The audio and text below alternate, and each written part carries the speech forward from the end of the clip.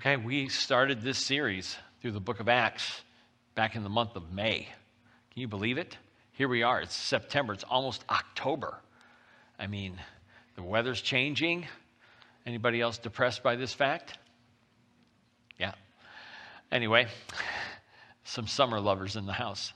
You are my people. But we started this series back in the month of May through the book of Acts. We are going week by week, chapter by chapter through 28 weeks. Tonight we are in Acts chapter 19. So we are about 2/3 of the way through the book. So we're almost 2/3 of the way through the book. And this is a series that we have called Unleashed. And so this series, Unleashed, is all about how God unleashed his people, how he unleashed his spirit, how he unleashed his church to go into the world and change the world for Jesus Christ. And now he is unleashing us into the world to do the very same thing. We started the series by talking about how the Holy Spirit came at Pentecost, and we have seen week after week how the Holy Spirit moved in the lives of people and how the Holy Spirit moved in the church to transform lives for the glory of God the Father. And we are seeing these same things, not to the degree and not to the extent that they saw them then, but this same Holy Spirit who is working in the lives of the early church can work in us today, can still work in our church today. Too often, we do not tap into the power of the Holy Spirit. Something about the Holy Spirit frightens us. The Holy Spirit is our friend, our counselor. The Holy Spirit is our advocate. The Holy Spirit lives within us. And we do not need to be afraid of the Holy Spirit. We need to tap into the power of the Holy Spirit to live lives of victory over sin and temptation and struggles. We need to utilize the power of the Holy Spirit within us to see lives transformed. A church transformed, a nation transformed, and a world transformed. Nothing is beyond the power of God, and nothing is impossible for our God. Amen? Amen. Did you all say amen online? All right. I want to see like amens from online. So week after week, we've been studying the book of Acts, chapter by chapter. We're learning first century principles of how to live as Christians as well as how to do church. And so we are learning these principles from the first century that we can put into practice here in the 21st century. So if you have a Bible, if you brought your Bible, turn to Acts chapter 19. If you didn't bring a Bible, you can grab one. We're bringing them back. The Bibles are coming back, but they'll be back in a couple of weeks. But you can grab your smartphone or tablet and use a Bible app like Bible Gateway or YouVersion. Or you can use the GFCC app. We have our own app here, and you can download it by going to your app store and searching for GFCC, whether it's the Google Play Store or the iTunes Store. Go to your app store, search for GFCC, and you can download the app to your phone, and you can follow along with the sermon notes as we go through Acts chapter 19. Now, in Acts chapter 18, we saw how Paul was in Corinth, and he met a couple by the name of Priscilla and Aquila. And Priscilla and Aquila were Christians who had been, they were Jewish Christians. They were kicked out of Rome because of all the riots that were taking place in Rome, and they ended up in Corinth, which was on the isthmus between the mainland and the peninsula of Greece. And so it was a major trade route, majorly important city. And they also, they made their way to the city of Ephesus. And the Acts chapter 19 mostly takes place in the city of Ephesus. And Paul ends up in Ephesus. And Apollos, another believer that they met and they baptized, was in Corinth. But Paul decided to go to Ephesus. So Paul goes to Ephesus, which again was a majorly important city. It was a port city in what is modern day Turkey. So it was a port city on the Aegean Sea. 3 major trade routes all led to Ephesus. So this is a hugely important city in ancient Turkey. Okay, so we're going to pick it up in chapter 19, and we're going to look at verses 4 and 5 here in just a second. Paul found some believers and asked them which baptism that they had received, if they had heard of the Holy Spirit. And they're like, we didn't even know there was a Holy Spirit. And then he asked them, which baptism did you receive? And this is what they said, verse 4.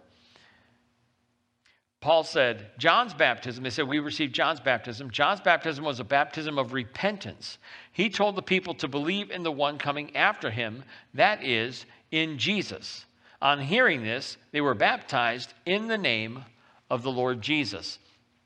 So you've got Paul, who comes across a dozen believers. There's 12 people who believed in Jesus, but they had never been baptized into the name of Jesus. They had been baptized with John's baptism, John the Baptist. John the Baptist preached a baptism of repentance and told them to believe in the one who was coming after him. And he was referring to Jesus Christ. And so they had received John's baptism. They had repented, but they had not received a baptism of forgiveness or a baptism for the gift of the Holy Spirit. And so Paul and his companions baptized these 12 guys, and then they lay their hands on them. Paul lays his hands on them, and they receive the gift of the Holy Spirit. It is very, very similar to what happened to the Samaritans back in Acts chapter 8. So if you want to go back and read the story of what happened to the Samaritans in Acts chapter 8, it's the very same thing. They had not been baptized in the name of the Lord Jesus, and when they were, Peter and John laid their hands on them in Acts chapter 8. Paul lays their hands on them here in Acts chapter 19. Now, does that mean that after you get baptized, that you need to have somebody lay hands on you to receive the gift of the Holy Spirit? That's not the case. Scholars believe that the reason that Paul laid his hands on the believers here after they got baptized was to confer spiritual gifts on them. And that's no longer necessary. We know that when we are baptized in the name of the Father and of the Son and of the Holy Spirit, that our sins are forgiven and the Holy Spirit comes to live within us, and we are given spiritual gifts. So this is more of an anomaly than it is a normative experience, okay? Chapter 19, verse 6 and 7. When Paul placed his hands on them, the Holy Spirit came on them, and they spoke in tongues and prophesied. There were about 12 men in all. And so Paul preaches to them the baptism in the name of Jesus.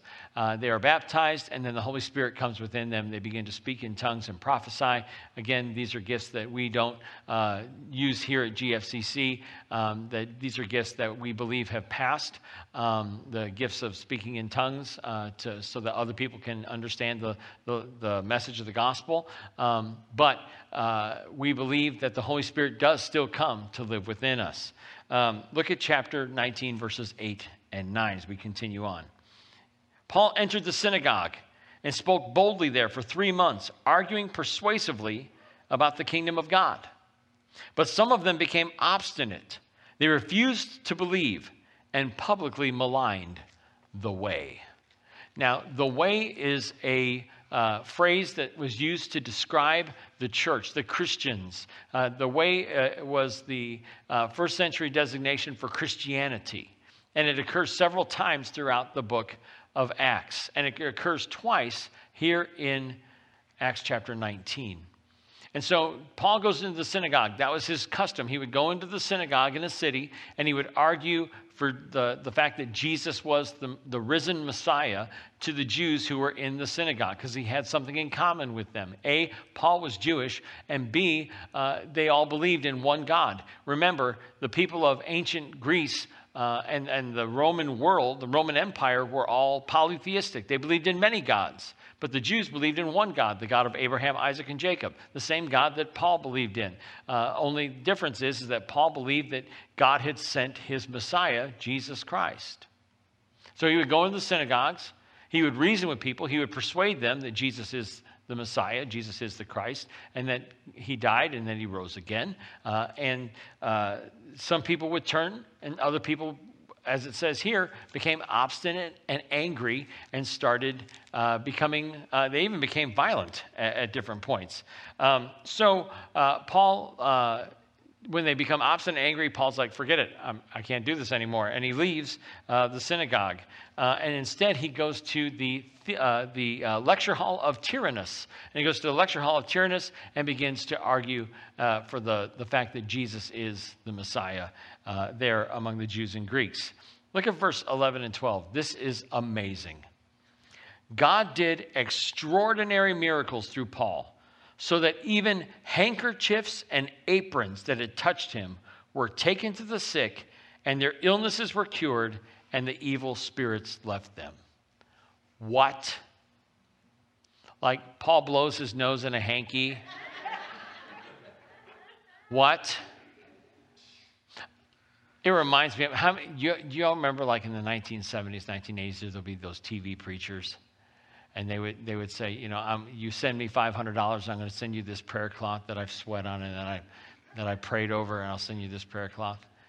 It feels like that, doesn't it? I mean, it feels like that. Only this is real. Like, people were actually healed by articles of clothing that Paul had touched. God was moving in such a powerful way. That is almost unbelievable, except for the fact that nothing is unbelievable when it comes to God. It's just amazing. I love this story. So Paul's like, demons are being cast out of people. Paul's doing miracles. People are going, everything it's just crazy what's going on in the first century in the early church. And so there were these guys. In the next passage, we read about these guys, the 7 sons of Sceva. And they were Jewish exorcists. They cast demons out of people, and they saw that, casting demons out in the name of Jesus. Now, these guys didn't believe in Jesus, but they saw that casting out demons in the name of Jesus was much more effective. And so they start going around, and they're like, hey, they start trying to cast out demons in the name of Jesus. And look at verse 15. So they're trying to do this. When it says, one day the evil spirit answered them, Jesus I know, and Paul I know about, but who are you? Then the man who had the evil spirit jumped on them, 7 sons of Sceva, 7.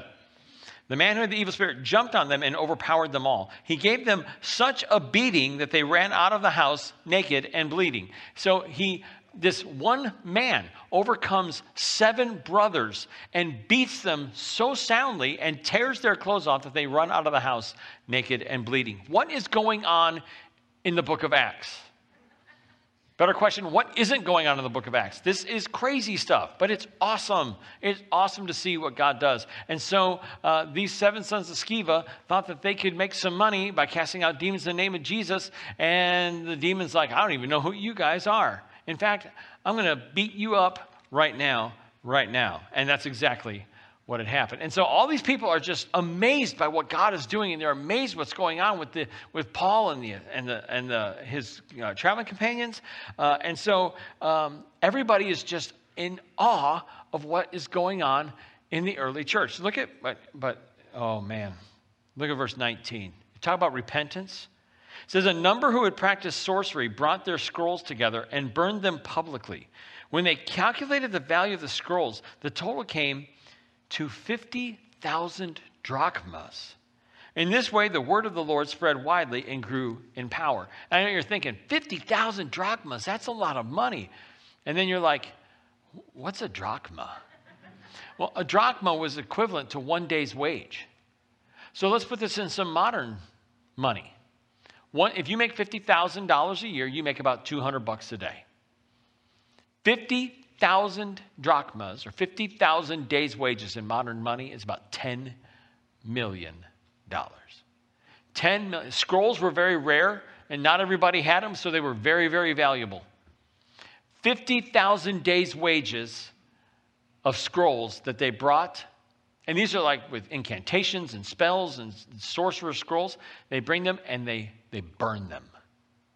50,000 days' wages worth of scrolls they burned in repentance. It says the word of God spread widely because of the powerful way that God was moving in the early church and through the ministry of Paul. Wow, just awesome. Well, anyway, we move on to the next story. So Paul is in Ephesus for like 2 years and 3 months. And he's just about to leave when something happens. Look at verse 23. About that time, there arose a great disturbance about the way. So this way, the way, Christianity, has created a great disturbance in Ephesus. Turns out there is a silversmith by the name of Demetrius. And Demetrius made money by casting idols of the goddess Artemis out of silver. Now, one thing you have to know about the city of Ephesus, not only was it a majorly important trade city, a port city, but it also had one of the 7 wonders of the ancient world, the great temple of Artemis, one of the 7 wonders of the ancient world. there was a huge, Artemis was considered to be the goddess of Ephesus. She was the goddess of fertility. And the people of Ephesus worshiped her. She was the goddess over the city, the protector of the city. And so this Artemis cult in Ephesus was huge. So people are leaving Artemis worship to worship Jesus.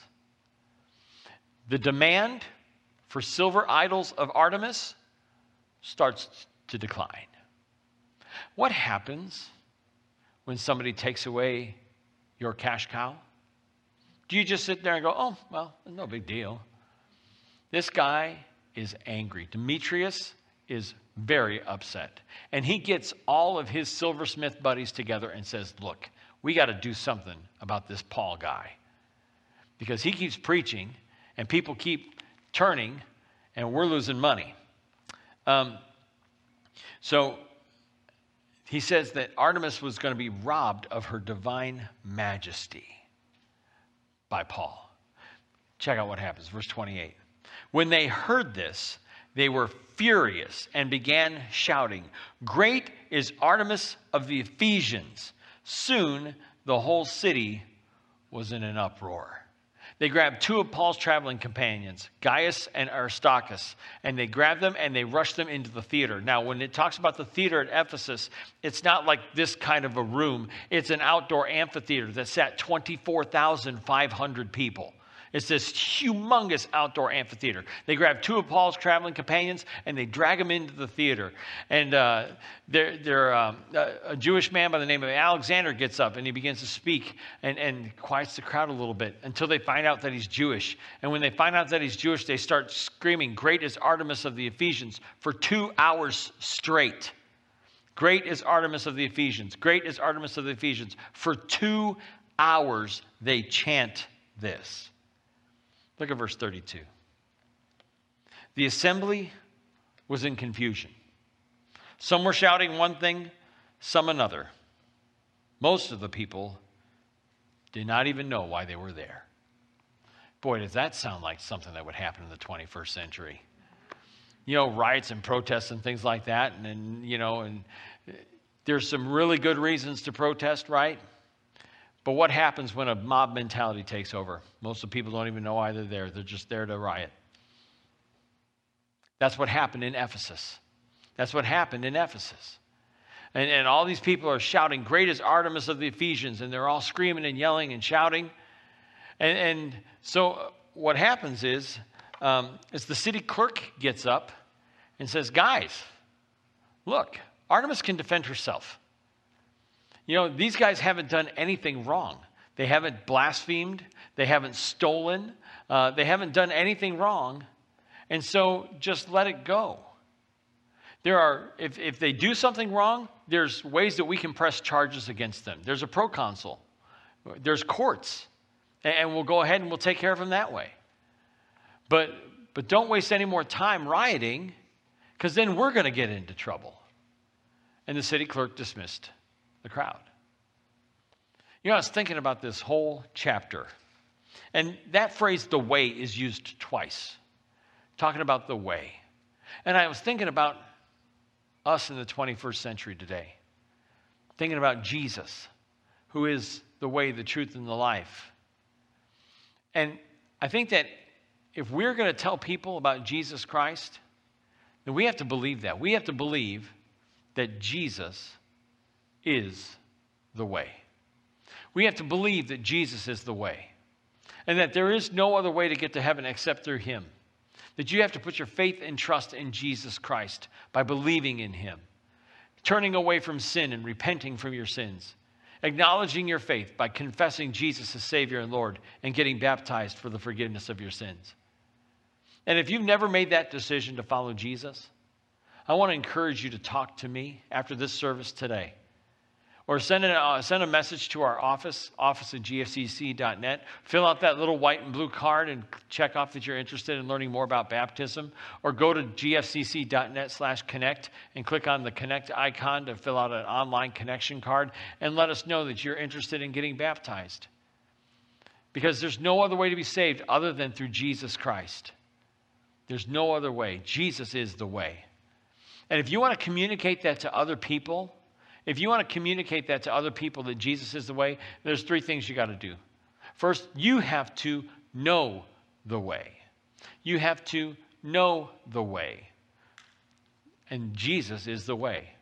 You have to be able to explain why it is that you believe what you believe. You have to be able to tell people why it is that you believe what you believe. You have to know the way. And that means you've got to read your Bible. That means you've got to think about your faith. That means you have to intentionally be in relationship with people who don't know Jesus so that you can tell them about Jesus. You have to know the way. Secondly, you have to follow the way. Not only do you have to know the way, that's great for you, but you have to follow the way. It's more than just head knowledge. It is living a lifestyle that is consistent with New Testament Christianity. It's consistent with the lifestyle of a Christ follower. That we have to know the way, we have to follow the way. We have to follow Jesus and look more like him. And then we have to show the way. We have to know the way, follow the way, and show the way. And that means we lead by example. That our example of what it means to be a Christ follower, what it means to follow Jesus, other people have to be able to see that in us. They have to be able to see Christ in us. That we look more like Jesus each and every day. We have to look more like Jesus in the way that we love God. Jesus loved God with all his heart, soul, mind, and strength. We need to love God with all of our heart, soul, mind, and strength. That means putting God above everything. We need to be like Jesus in the way that we love people. Jesus loved everyone. And he commanded us to love everyone, to love one another in the church, and to even love our enemies outside the church. We are to love everyone. We need to serve people. Jesus said that the Son of Man did not come to serve, but come to be served, but to serve, and to give his life as a ransom for many. So we need to, not only do we need to love God and love people, we need to serve people as well. And finally, we need to look more like Jesus in the way that we forgive people. There's not a lot of forgiveness in our world, is there? There's a lot of bitterness, a lot of grudges, a lot of anger, a lot of resentment. We need to be people of forgiveness. And we need to lead the way. We need to show the example. So if we're going to tell people about Jesus Christ, we have to know the way. We have to know Jesus. We have to know how to explain our faith to people. We need to follow the way, which means we need to live a consistent lifestyle. We can't be hypocrites. What is the number one criticism that the church gets? It's full of hypocrites. By the way, when somebody tells you that, I don't go to church because the church is full of hypocrites, just tell them there's room for one more. Everybody's a hypocrite in one way or another. Amen? Amen. There's room for one more. We need to know the way. We need to follow the way. We need to show the way. We need to lead by example. We need to let our lives speak of what it means to follow Jesus. And when we do that, when we know the way, when we follow the way, when we show the way, we're going to draw people into Christ. We're going to draw people in, not to a church, but into a relationship with the Savior. But we have to be serious about this, folks. We have to be committed and dedicated to the way. And this is the way.